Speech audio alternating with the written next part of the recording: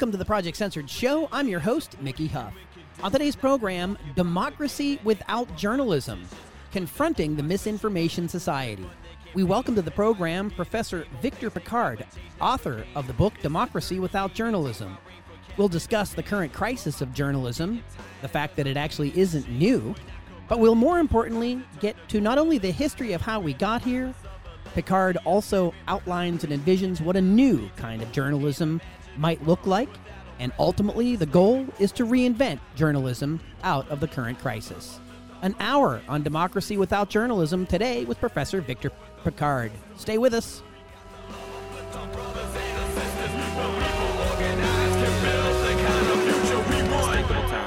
Unthinkable crimes perpetrated by the criminal minds with political ties, habitualized alibis, disguised under the guise of democracy, politics, and the apocalypse. Got the skies looking ominous. Welcome to the Project Censored Show. I'm your host, Mickey Huff. On today's program, Democracy Without Journalism, Confronting the Misinformation Society. That's the latest book by media scholar Victor Pickard, out on Oxford University Press. Victor is associate professor at the Annenberg School for Communication at the University of Pennsylvania, where he co-directs the Media Inequality and Change Center, or the MIC Center. He is author, previously, of America's Battle for Media Democracy, The Triumph of Corporate Libertarianism and the Future of Media Reform. Also co-author of After Net Neutrality, A New Deal for the Digital Age, which came out last year, 2019. And we're talking with him about his new book that came out late last year, Democracy Without Journalism. Victor Pickard, welcome to the Project Censored Show. Thanks for having me, Mickey. Now, Victor, I'm way overdue to have you on the show. Another book that you co-edited a number of years ago with the great Robert McChesney, Will the Last Reporter Please Turn Out the Lights? Was that the title? Yes, a very cheerful title. But so prescient and so telling. And of course, Robert McChesney certainly been writing about the political economy and mass media for a long time, and you certainly follow in those really large footsteps. It's no exaggeration to let our audience know that you are one of the towering scholars in media studies and communications. It's been a great honor to know you through Union Democratic Communications, other places. And today we have you for the hour, and our listeners are in for a real treat, because your book both is discussing the crisis of journalism, the misinformation society, as you refer to it, that has resulted from such, but you also offer counter narratives where you're talking about how this crisis of media that we're in really creates an opportunity. So for the hour today, I want to hear your amazing research on this really timely and significant topic. So as someone that also wears an historian hat by day, Victor Pickard, you start the book by talking about when commercialism trumps democracy. And that's really a core thread throughout the book. And if you could give our listeners an idea what you mean by that, and you actually start out by talking about news media pathology. So could you define some of those things and how you situated getting into your latest book, Democracy Without Journalism? Yes, thank you. I'd gladly get into that. I think it's important to start out with that broad context to see that our current problems, the problems facing journalism and our news media system, are not new problems whatsoever. They've basically been present since the dawn of commercialization of the press, at least 150 years. And more recently, I think it's important to point to many of the problems that became evidence with the election of Donald Trump, which again raised awareness about some of those structural pathologies. But far too often we assumed that these were recent phenomena. And what I really try to do in the book is to historicize this, to show that these are symptoms of these deeper maladies, these structural maladies that are really bound up in the commercial imperatives, the commercial logics that drive so much of our media system.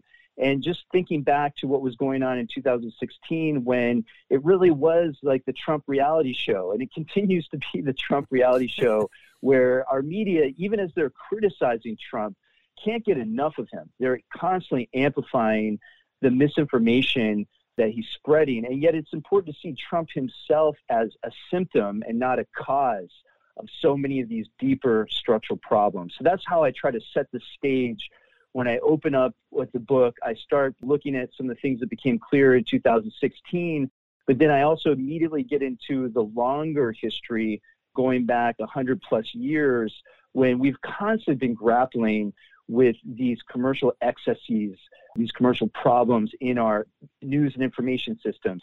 I think that's a key context for understanding not only what's wrong now, but what we need to do to create a new kind of media system going forward. Victor Pickard, you start in the beginning here. I think people are pretty aware of this quip and quote by now by the now disgraced CEO of CBS, Les Moonves.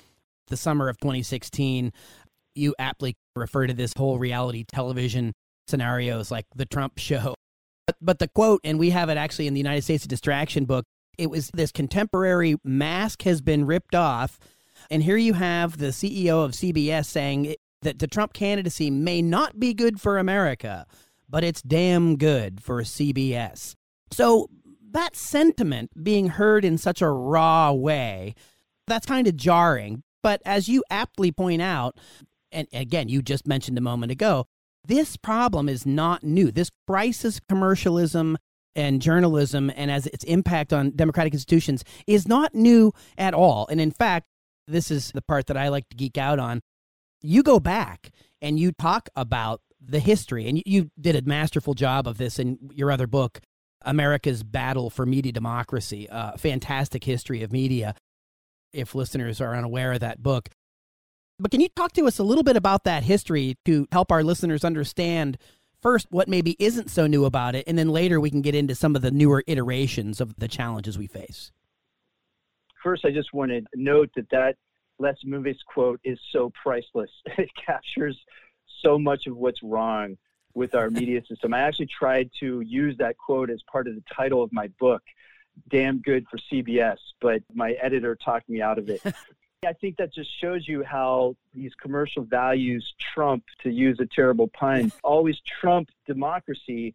And again, as you note, it goes back to the dawn of commercialization when the press, when you see a shift from what we now refer to as the partisan press, when newspapers were mostly aligned with a particular political party, they were not driven by this profit imperative. They were pushing a particular ideological position. But as soon as the press became commercialized, and we should be clear when we say commercialization, we're really talking about this move to an advertising revenue model. The entire logic driving the press changed at that moment. It no longer saw the polity as citizens, as members of a society, but rather it began to see people as primarily consumers, people whose attention the publishers needed to capture to deliver to advertisers. So basically capturing us, selling us to advertisers. That was the primary business model for the commercial press now for almost 150 years. And that, of course, I'm sure we'll get to this momentarily, but that's what we're now seeing come apart. But even then, way back at the early stages of this commercialization process, there were critics who said, this is not good for democracy. When you're doing this, you're not treating people as members of a democratic society. You're really just trying to see them as consumers. You're trying to monetize their attention. And it also structures the kind of news content that gets produced. So there's more of an emphasis on things that sensationalize our political affairs, anything to grab our attention. And it really changed the nature of news. And many of your listeners have probably heard of that term yellow journalism. This was exactly part of the problem, what we might call clickbait today, this tendency to sensationalize and trivialize, in some cases even make stuff up just to sell content. So a lot of the rhetoric, the criticism that you see in, say, the early 1900s sounds very familiar to us today, this concern that the news is not trustworthy, concerns about fake news and misinformation. This was all symptomatic of these commercial logics that drove so much of the news media system then and continue to drive the media system today. Going back over 100 years now, that also is, interestingly enough, the era of so-called yellow journalism, tabloid, sensationalistic journalism. That's also the heyday historically or what were referred to as muckraking reporters, whether or not that was a pejorative term, as Teddy Roosevelt may have used it, or worn as a laudatory badge by Lincoln Steffens or others of the day, Ida Tarbell, Upton Sinclair, etc. It's interesting that the whole crisis of so-called fake news, the things that are up in our face today, it wasn't talked about necessarily the same way, but it sounds like that's a crisis of previous generations that we've had opportunities to grapple with or deal with and perhaps haven't. That's very fair to say, which is in earlier eras, and there have been these earlier journalism crises, these media crises that were left unresolved. In many ways, they just kicked the can down the road and we'd have to deal with it later. And you see this in the early 1900s, as you mentioned, the muckrakers, but Upton Sinclair in particular. This is like a heyday of media criticism where people were just constantly coming out and saying the media that we have today is really damaging democracy. It's hyper-capitalistic. We really need to reform this. And instead of getting a lot of structural reform, although there were some attempts, and I try to chronicle those in the book to show that there were media activists who tried to create new models, but ultimately what happened was this professionalization of news media, of journalism, that embraced this idea of objectivity. And some of this was great, like that news should be fact-based. Some of this wasn't a bad development whatsoever, but unfortunately, it really didn't get at the underlying structures. It didn't address monopoly ownership of the news, especially the rise of one newspaper towns, which is a problem even way back then, and basically assumed that if journalists were just ethical, if they practiced this kind of objectivity norm, then the public should just be at ease. And you saw this flare up again in the 1930s, 1940s, 1930s. You had the Newspaper Guild, a very militant unionization movement that peaked in the late 30s. It stayed pretty radical after that as well, but because of the anti-communist hysteria, it really wiped out a lot of especially the communists in the movement. But then in the 40s, you had this attempt, again, to try to reform the press, to reform news media. And at that time, it included broadcasters. And that's what my last book really got into. And not to keep your listeners in suspense, but they were not successful. Again, it sort of put a Band-Aid on these underlying structural problems, especially this commercialism that drove media, that, again, trumped any sort of democratic concern. And we've been left with this legacy. Whenever I ask this question, how did Americans come to inherit a particular kind of media system, one that's so different from most media systems in democratic societies around the world? It really goes back to this earlier history when there were battles, there were interests that opposed each other, and the corporate interests won out over the public interest. And that's the long story of the 20th century. It's certainly longer than the 20th century, but the 20th century really encapsulates that, and you just distilled it for us all. And you mentioned one newspaper towns. We're down to no newspaper towns. We'll get to that later. Certainly not a good development. But you also show us the ebb and flow, the good points about the rise of objectivity, but then later on we can talk about the objectivity bias and false equivalency and some of the problems that came out of that. But also the first Telecom Act, the 1934 Communications Act for radio, paving the way for radio. Could you give our listeners a distilled version of how did that crash and burn? Because the radio, it was a really great new media. In fact, this year is the 100th anniversary of the first commercial station, KDKA in Pittsburgh, Pennsylvania. There's something to celebrate there as far as that goes. But that all went off the rails by the late 40s. We had a heyday of television, and then as Newton Minow came in and called television a vast wasteland, the FCC, by the early 60s, we've had these ebbs and flows and cycles, and it seems like we're maybe in just another one right now. Can you share your thoughts historically on that in terms of present context? And you're absolutely right that these earlier historical eras have so many lessons for us to take to heart today. But looking at the 1930s, as you know, 1934 Communications Act really solidified the American broadcast system, and it sanctified this commercial model that really was not inevitable.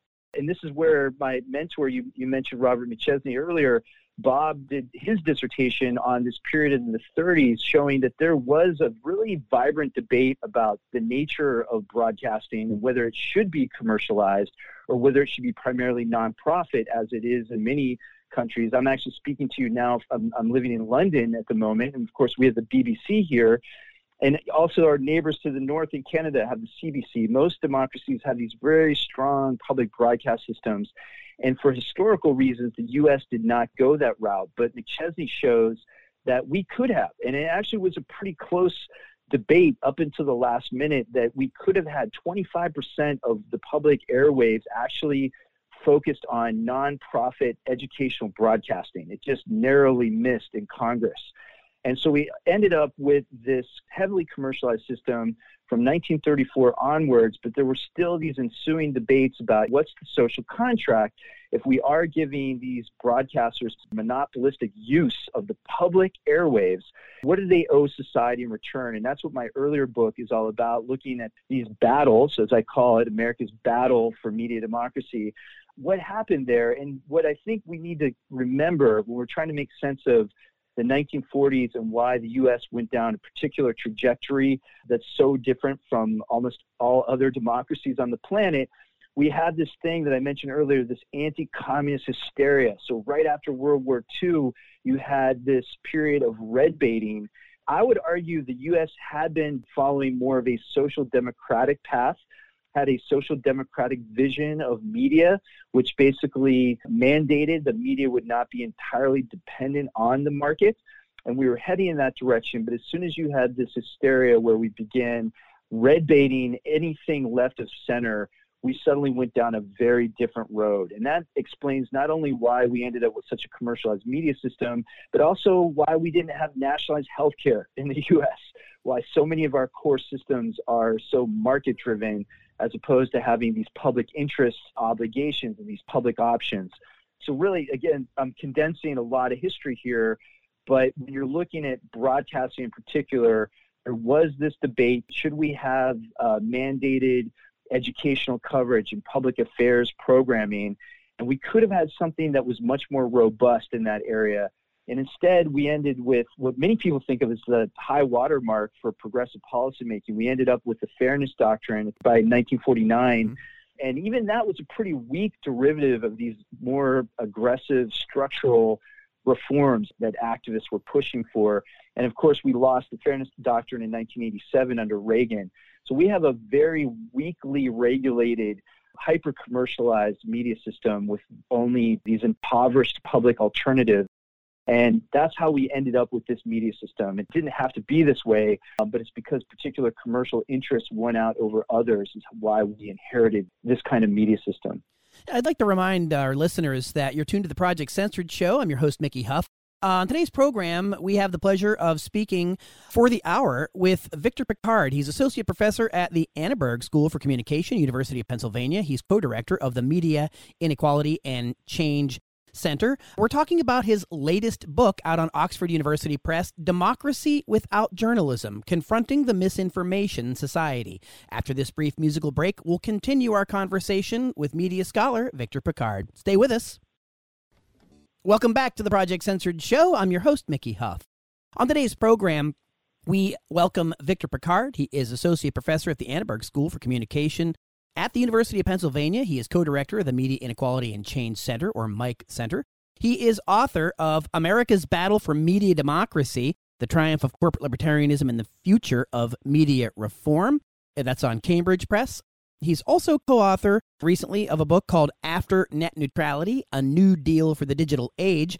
And today on the Project Censored Show, Victor Pickard joins us to talk about his most recent book, December of 2019, Democracy Without Journalism, Confronting the Misinformation Society. And before the break there, Victor Pickard was breaking down some of the history of the media in the United States and journalism in the United States in particular. And we left off talking about how it didn't have to be hyper-commercial. We didn't have to necessarily take this path, but as a result of red baiting and red scares and various other policy decisions, our media systems took a different turn. And so, Victor Pickard, let's get to this part about it didn't have to be this way. And so I'm curious if you can take us down the path of where were there a couple of different highlights that you see rather than lowlights? We could be here all day on that front. Where were some of the highlights or opportunities missed? I mentioned Minnow. Someone else that stands out of that period, FCC, Nick Johnson, had a very public view of what media could look like and why journalism and an open media is something that is for all citizens of a democratic culture.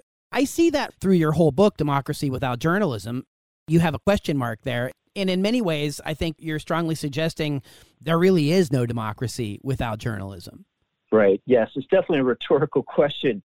I think you're absolutely right to focus on these earlier missed opportunities, because I think they can point us in the right direction when we're thinking about what do we do now, what's to be done now, given the fact that we're losing what little journalism is left and we're having the rest of our media system just overwhelmed by this commercial logic. And I think you're putting your finger on a key moment, which was with Newt Minow, who, by the way, is still going strong.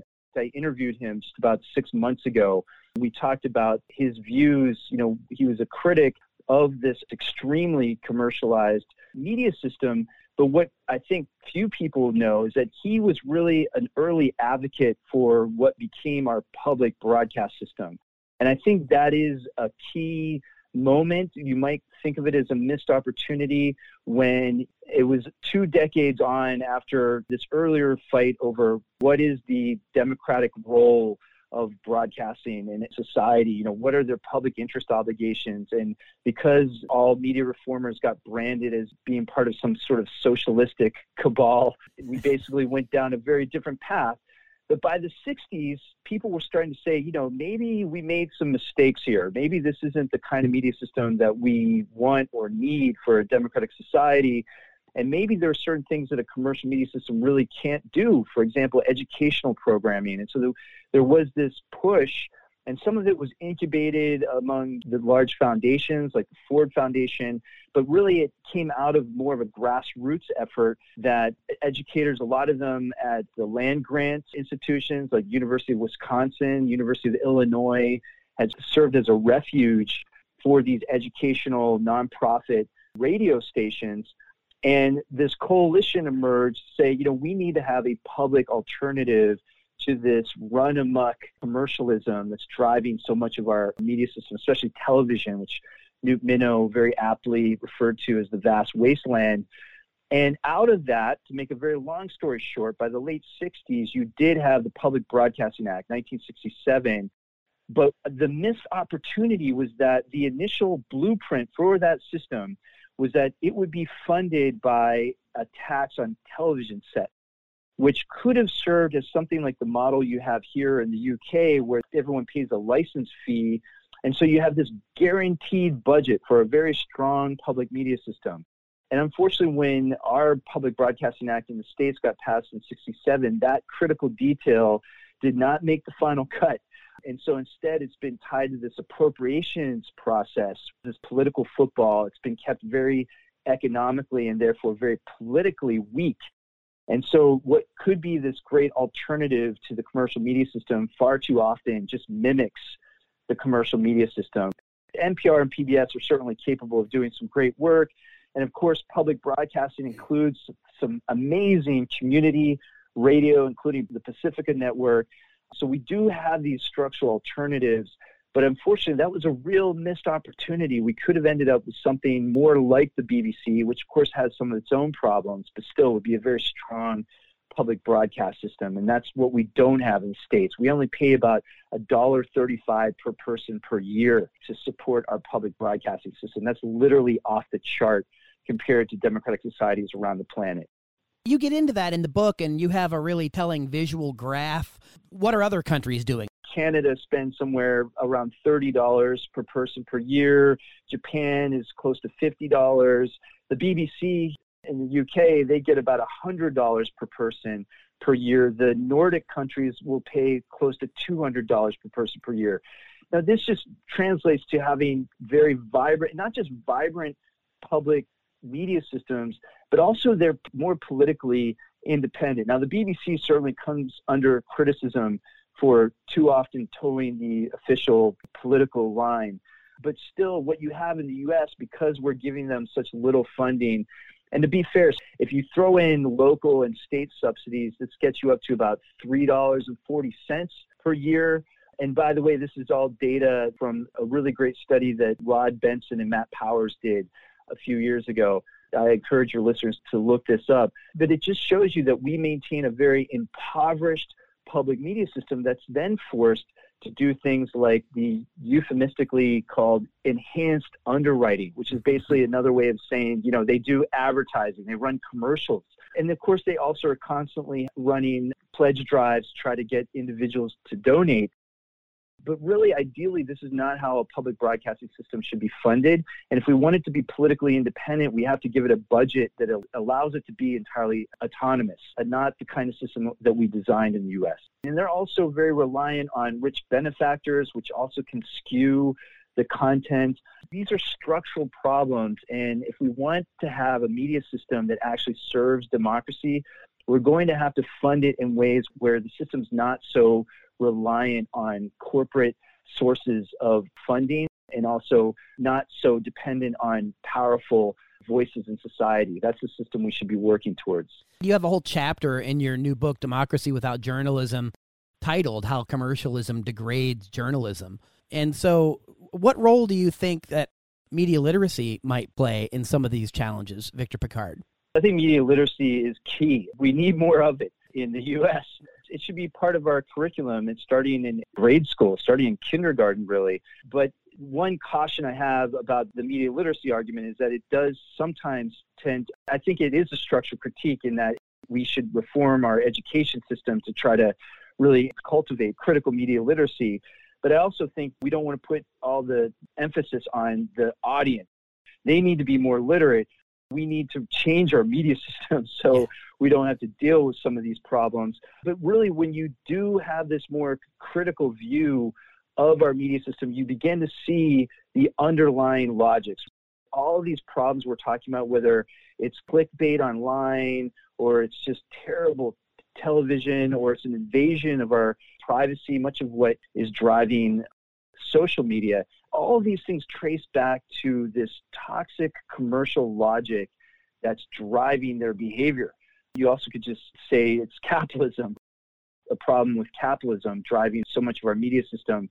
But I think that's the kind of media literacy we really need to strive for, to look at the structural causes of these symptoms that we can see readily at the surface, but it's not accidental. There are patterns here. You can trace it back to the ownership and control of our media system. And I think that also pertains to what we refer to as the journalism crisis, the fact that we're losing so much of what could be good journalism, public service journalism, we might call it. And then what journalism is still there is so often so terrible. It's basically propping up powerful interests in society, and it's trying to entertain us, not inform us. Again, these are all symptoms of these commercial logics, and that's why I argue that we need to decouple. We basically need to disentangle journalism and our news media and our information from the market. I think that's the only way we can get the media system that we need. We're speaking with media scholar Victor Pickard. He's associate professor at the Annenberg School for Communication at the University of Pennsylvania. We're discussing his newest book, just out late last year from Oxford University Press, Democracy Without Journalism, Confronting the Misinformation Society. After this musical break, we'll continue our conversation with Victor Pickard. Stay with us. Welcome back to the Project Censored Show. I'm your host, Mickey Huff. On today's program for the hour, we are delighted to bring to the airwaves, I'm almost hesitant to call them the public airwaves, given some of the conversation we've been having and how they've been hijacked for commercial interests for such a long time. But we're joined by Victor Pickard. He is associate professor at the Annenberg School for Communication at the University of Pennsylvania, where he co-directs the Media Inequality and Change Center.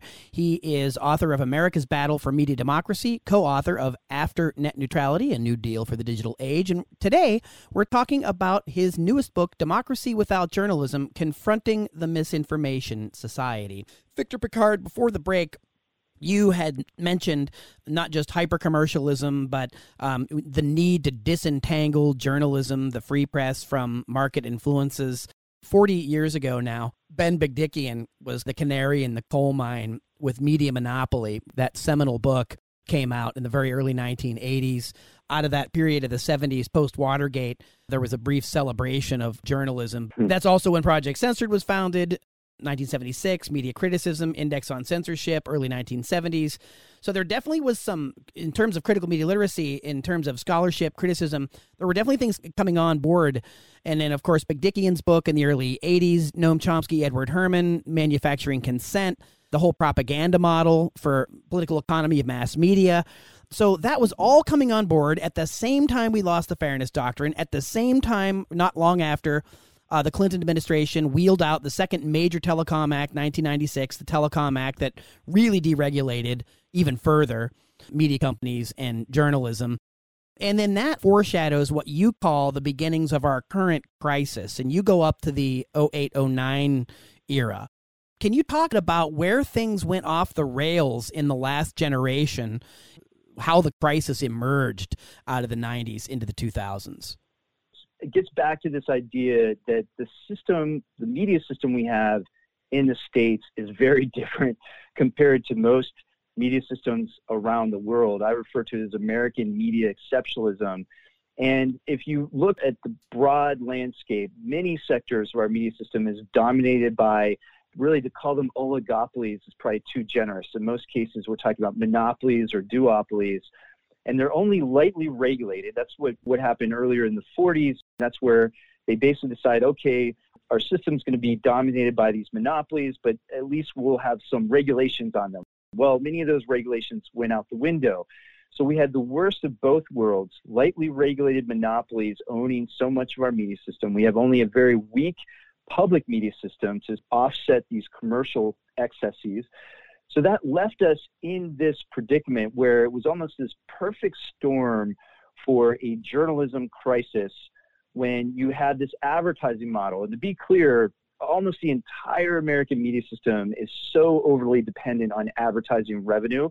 This is true whether we're talking about websites or our broadcasters or even our newspapers. Historically, our newspapers got about 80% of their revenues from advertising, and then 20% came from readers directly, either through sales or subscriptions.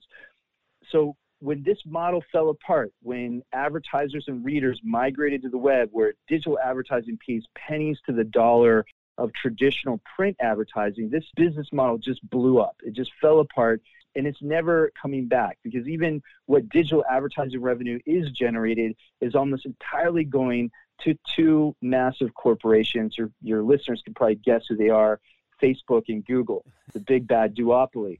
So that means that this advertising revenue model that served newspapers for about 150 years, I don't think it ever served the public very well, but it kept them afloat. That has fallen apart, and now we need alternatives. We need to find an alternative means to fund the journalism that we need. Because even, as you note, it was historically not great. There was no golden era of journalism, but still we had a certain level, especially of local journalism. And that's something that we absolutely require if we're to have any semblance of a democratic society. So I think that's the core problem right there. You spend time, too, talking about, again, back to this, the dawn of the Obama administration and the market collapse, the mortgage scandals, all around this. Of course, the crisis in journalism had been coming for those who were paying attention. You mentioned one epic thing that I had briefly forgotten, and that was the record purchase of the Boston Globe by the New York Times in the early 90s, which was, I believe, $1 billion. And then by the time it was all said and done, they'd lost 90+%. You point at 2008, 2009. What were some things that were going on there that really were nails in the coffin of that model? And then in addition to that, of course, that's right around the time that we have a real ramping up of what's referred to as social media. So many important parallels with what was happening then in 2008, 2009 and what's happening now. But as you already hinted at, I mean, newspaper publishers were used to making 30, sometimes 40% profit margins. They typically had monopoly status in their given market, and they were making just obscene amounts of money. So when this business model began to fall apart, they were definitely freaking out. And I think society writ large was beginning to freak out when you had major newspapers going under. And of course, in 2008, 2009, this was the financial collapse, the financial downturn that was taking place at that time, which was a global crisis. That was sort of the accelerant for what was already becoming a big problem for journalism as everyone was migrating to the web, where you really couldn't monetize content online. They still can't. This is the main reason. Although to say that the internet broke journalism, of course, is a lazy narrative. I would argue that it goes back to this historical vulnerability, this over-reliance on advertising in the first place. That was the key problem. But so what you had in 2008, 2009 is that it was clear we had a journalism crisis. It was clear that the market was not supporting any level of journalism that we needed as a democratic society. And there was a moment, a very brief moment, where you had this window of opportunity where fairly radical ideas were being considered. They even parachuted in historians into D.C. to talk to Congress. You know, things are getting bad when they do that. They were asking things like, what did people do in the past? And that's when historians were trying to, I don't want to say educate the members of Congress, but essentially that's what they were doing. They were reminding folks that, you know, if you look at our history, you can see that media subsidies are as American as apple pie. We've always recognized that the market did not entirely support our news media system, and we found ways to subsidize it, whether we're talking about the postal system or even the internet itself was made possible by massive public subsidies. So you had these fairly radical ideas, these ideas for structural reform that were beginning to swirl around. In early heady days of the Obama administration, people thought, you know, we're entering a new progressive era. And of course, we all know what happened. That window shut pretty quickly, pretty dramatically, and we quickly fell back on these ideas that we can depend on the market. We'll be able to innovate ourselves out of this mess. We don't have to worry about public service journalism. And I think that's a big reason why we're in the predicament we're in now. You mentioned, too, in another chapter, you have a clever subtitle, Death by 1,000 Paper Cuts. That really goes into the collapse of major newspapers on the basis of the failure of the advertising model. I don't know if you have a running tally or list of all the papers that we've lost here, but you mentioned some really major ones, the Rocky Mountain News, the Youngstown Vindicator, now gone, major historic papers that serve those communities. And with them, it doesn't just take out the voice of the community, doesn't just take out a news source, but it takes out jobs, takes out advertising is a problem, but it also is a place where businesses were telling other people to come support what they do in the economy. So all of the collapse of these local newspapers has this interconnected demolition. All of these things are being dragged down with it. And I think people are maybe starting to wake up to the significance of local journalism, but it seems that it had to disappear before a lot of people realized. It's not just a concern for these corporate newspaper chains and these profit-driven newspaper monopolies, but really it's a concern for all of us. It's a blow to local culture, local politics. We're now up to, I believe it's somewhere around 2,000 papers that have either merged or gone under, gone bankrupt. But I think what's worse than that is the papers that are still existing are such shells of their former selves. And if we think about our hometown paper, the Pittsburgh Post-Gazette, I mean, it's now primarily online. They've just decimated the number of their journalists. And this is true for newspapers across the country. They're no longer able to do, even what they were able to do a year and a half ago, they can no longer cover those kinds of stories. Now we've headed into another crisis where it's really driving home for people the absolute necessity, why we should think of local journalism in particular as an essential service, something that we shouldn't let wither just because it's no longer profitable for a handful of wealthy publishers. That's where we are right now, and I'm actually weirdly hopeful. The crisis is also an opportunity. As things get so bad, and they will probably have to get even worse before they get better, but I do think people are now aware of what we lose when journalism goes away and that we absolutely need it, and therefore we might look for some new structural models, and that's certainly what I'm advocating for. I'd like to remind listeners you're tuned to the Project Censored show. We're speaking with media scholar Victor Pickard, Associate Professor at the Annenberg School of Communication at the University of Pennsylvania. We're speaking about his newest book, Democracy Without Journalism, Confronting the Misinformation Society. And after this final musical break, we're going to return with Victor Pickard, and we're going to be talking about some of these opportunities, and we're going to be talking about some possible solutions and ways forward. So please stay with us. Welcome back to the Project Censored show. I'm your host, Mickey Huff. On today's program, we have been speaking with media scholar Victor Pickard. He's associate professor at the Annenberg School for Communication at the University of Pennsylvania. He's co-director of the Media Inequality and Change Center. He's also author of America's Battle for Media Democracy, co-author of After Net Neutrality, A New Deal for the Digital Age, and his newest book, Democracy Without Journalism, Confronting the Misinformation Society. That book has been our topic today, and we left off before the last break there talking about a decline in journalism. And in fact, Victor Pickard, you write, the American Society of News Editors estimated that from 2005 to 2015, the number of people employed by the news industry declined by nearly 40%. It's safe to say by now we've lost over half of people, which means there are fewer people reporting on more and more things, more and more even complicated things, perhaps. Democracy without journalism. You talk a lot about how we can build up journalism and how at the same time we can bolster our democratic institutions. So, Victor Pickard, what are some things that you propose that we can do to get out of the situation? As you mentioned before, I think we were kind of quipping on a paraphrase from Rahm Emanuel, not letting a good crisis go to waste. But in this case, of course, we're flipping it differently. We're not talking about this is a prime time for martial law. We're saying, hey, people are waking up.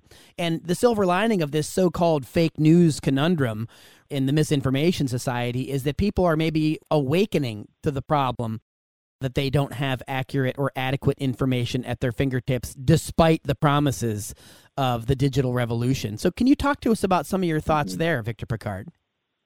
I do think there's growing awareness about these problems, and that gives me hope. I think that we are entering an opportune moment to push some of these more, you might call them radical structural reforms. But first and foremost, and by now I think anyone who's been listening to this conversation won't be surprised to hear me say that we need to take journalism out of the market. I think step one has to be decommercializing our news media system, because the market is driving what's left into the ground. And if you think for a moment, and you mentioned we've lost well over half of our newsroom employees in the last 2 decades. If you think about all this concern about the nasty things that Trump says about the press, but the market is doing what Trump wishes he could do. I mean, the market is emptying out newsrooms, hollowing out newspapers, silencing any sort of critical voices out there. So I think that's what we need to focus on and see that as our core problem, that we need to take journalism out of the market. We need to create public alternatives. We need to have a media system, a public media system that's public, not just in name only, but publicly owned and controlled. And if we put that out there as our broad vision, as the objective we need to work towards, then we can start thinking about some of the things we need to do to get there. And I certainly argue in my book that we need to radically expand our budget for supporting public media. But we also need to do so in a way where it's democratic, where communities themselves own and control the media, where they are engaged at every level of media production and governance. One of the crazier ideas that I have in the book is this idea that we could be converting our post offices into community media centers. There are these great public spaces. I think public libraries, public broadcast stations are also key public infrastructures that we can leverage here. But to have those spaces that are in most communities throughout the country as sites for local citizen news production, those are the ideas we should be pushing for. Victor Pickard, you mentioned in the last chapter of your book, The Media We Need. You talk about the late sociologist Eric Olin Wright and the idea of envisioning real utopias, as Wright would put it. And you have a list here. You just gave us a couple of great ideas, but you have a list here of how you can apply this kind of strategic vision. You say how we can apply a strategic vision of taming and eroding capitalistic relationships to free our media system from commercial logics. And you say there are 5 general approaches conducive to the project. Talk about any more of these ideas a little more specifically. Those 5 points. For example, we need to break up media monopolies. That's certainly one of the steps, and that might include everything from Facebook to Sinclair Broadcasting and News Corp. We need to look at these media conglomerates and look at ways where we can break them up both horizontally and vertically. We also need to look at ways where we can, in some cases, regulate our news media. I have mixed feelings about that. It really depends. The devil's in the details there. But most important, we need to create public alternatives that I've been saying, throughout this conversation, throughout my book. And those three are more top-down, but then the two bottom-up approaches would be that our newsrooms should be owned and controlled by local communities. And then the fifth one is that they should be owned and controlled by the journalists themselves. So we're talking about radically democratizing our news media and changing the imperative so that it's no longer about making money, accumulating profit. It's about serving the public, serving democratic society. And this is the reason why most journalists get into the profession in the first place. So I see it as liberating journalists, letting journalists be journalists. These are some of the ideas that I have in the book. But of course, there are always objections about how do we pay for it? Yes. And if you look at, I have a bunch of ideas. We spend almost $800 million a year on our international broadcasting, like Voice of America. I mean, right there are sources of revenue. We also can look at the platform monopolies, Facebook and Google, and start taxing them so they put money into a public media fund. There are a lot of ways where we could generate this revenue. It's really not a problem of ideas, but rather it's lack of political will. Yeah, and Victor Pickard, I'm glad you brought that up, because when people hear these kinds of conversations, even folks that aren't media scholars, the big question always comes up: how will we pay for this? We've heard it with the Green New Deal. We've heard it with Medicare for All. Even in the midst of this health crisis of COVID-19, we still hear people saying, well, how will we pay for it? And we had Craig Aaron on recently. Of course, you're affiliated with the Free Press organization, freepress.net. And in a recent piece of Columbia Journalism Review, Craig Aaron was calling for infusion of money, a couple $1 billion. You actually call for $30 billion. $30 billion sounds like an absolutely astronomical amount of money. But when you just gave us some other figures about how much the military spends on their PR efforts, and well, certainly look how much money we spend on the military in general, I mean, absolutely outrageous, stratospheric numbers. You talk about the idea of taxing some of these major platforms, and you actually end up coming up with a lot of ways to get closer to this money. You mentioned political will's the problem. The money's there. So could you talk a little bit more for our listeners about why it is realistic that we could get these kinds of resources together to rebuild our media infrastructure? It's a problem of political will. I'd also add to that it's a problem of imagination. But of course, we saw our government dish out $2 trillion for a stimulus project, which is actually probably going to cost far more than that. So anytime they say the money isn't there, it is there. It's just a question of priorities. You could say the same thing about why don't we have nationalized health care in the U.S. We could do that. We could afford that. It's really a question of what we're going to prioritize. And certainly when it comes to the military or tax cuts for billionaires, we seem to be able to afford that. $30 billion is actually a pretty modest proposal in the bigger scheme of things. It comes out to about $100 per person, so it put us at the level as the UK with the BBC, with funding the BBC. About $100 per person would give us a little bit over $30 billion a year. It's also in line with what we used to subsidize the postal system at the rate, about $30 billion a year.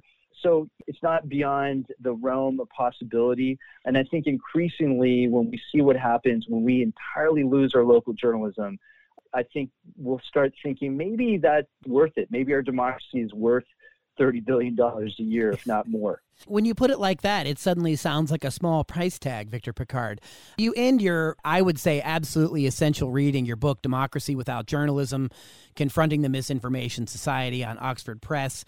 You write about, at the very ending, you talk about what would truly public media systems look like. You know, I recently became chair of the journalism program at Diablo Valley College and part of a revitalization program. The program there is in need of revitalizing. It's kind of a microcosm of what we've been talking about this whole hour. And so what kind of advice and or hopeful ideas can you give to young journalism students? Why journalism matters, why we need what's called engaged journalism, as you write about, and solutions journalism. Why is journalism for everybody, not just people that care about the news? First of all, we want to tell them they're doing God's work. Please keep doing it. We need you. But really, I mean, this is something that and this is why I'm weirdly optimistic for the long term, because if we're going to have a democratic society, we absolutely must have journalists on the ground. So we're going to find a way to support them. And I think young people today, especially, are not as enthralled to market fundamentalism.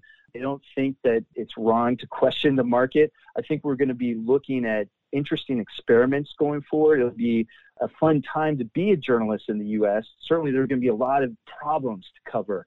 There's going to be a rebuilding process, and I think young journalists can be part of that process. Unfortunately, far too many of them right now, out of necessity, are going into things like public relations. We now have about 6 PR employees for every journalist in the United States, and it's only going to get worse. So yes, I hope they stick with it, but I do think it'll be an exciting time to be a journalist in the coming years. Well, Victor Pickard, you end your book, I think, on a really important note, looking ahead rather than behind. You again warn, waxing nostalgic about a golden era of newspaper reporting, or pining for the days of the 3 major networks when Walter Cronkite told us, and that's the way it is. Bring us no closer to the type of public media system that democracy requires. And you end from the book, and I'm quoting you here, our goal must be to reinvent news media, not shore up old commercial models. Our focus should be on the future of journalism, not the plight of newspapers or any other specific medium. And if we unhook journalism from commercial imperatives that create truly public alternatives, we just might design a media system that serves democracy. Victor Pickard, so well put. Could not agree with you more, and our organization at Project Censored, our mission really aligns with yours perfectly. It's been an honor to talk to you today for the hour. You're doing really important work, Victor Pickard, and I know that it seems like a small corner of the universe, media criticism and communications and the kind of scholarship that you do, that we do, but this is the kind of scholarship that needs to be public scholarship, and we need voices like yours, Victor Pickard, at the center of these discussions and debates moving forward if we're to get the media we need. So, Victor Pickard, anything else you'd like to share with listeners? Any way they can follow you online or social media, or any places that people can follow your work? I'm probably far too active on social media, so I'm easily discovered. But I just want to thank your listeners and remind your listeners that they need to support local alternative media like your shows and the work that you're doing. And I think together we can reimagine what journalism could and should be. So let's do it together. Professor Victor Pickard, Democracy Without Journalism, Confronting the Misinformation Society. Victor, thanks so much for taking time out of your busy schedule and joining us from the UK. Thanks so much for talking to us on the Project Censored show today. Thanks so much for having me on the show, Mickey.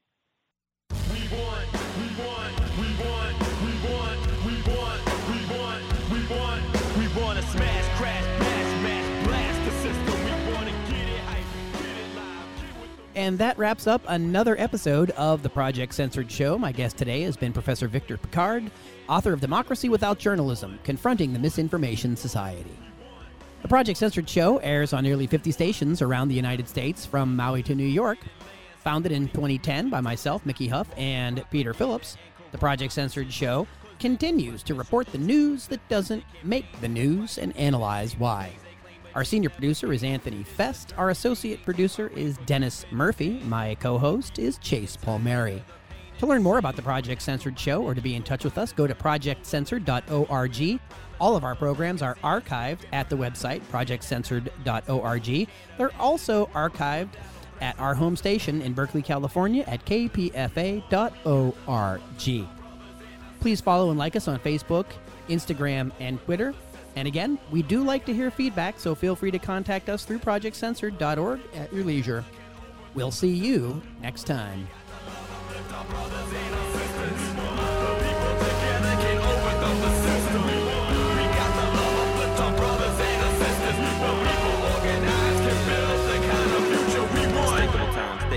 Unthinkable crimes perpetrated by criminal minds with political ties, habitual habitualized alibis, disguised under the guise of democracy, politics, and the apocalypse. Got the skies looking ominous. So the ocean burned bright with waves full of poison. Genocide wars fought for little boys, and the weapons manufactured paid for by taxing while the bridges and the levees and the mines collapsing. All the prisons filled with capacity citizens, hypnotized by the master thief. Combine and conquer, steal a masterpiece. Open your eyes and realize what's happening. Time's running out to reach all potential. If you ain't at the table, then you're probably on the menu. We got that love up with our brothers and our sisters. The people together.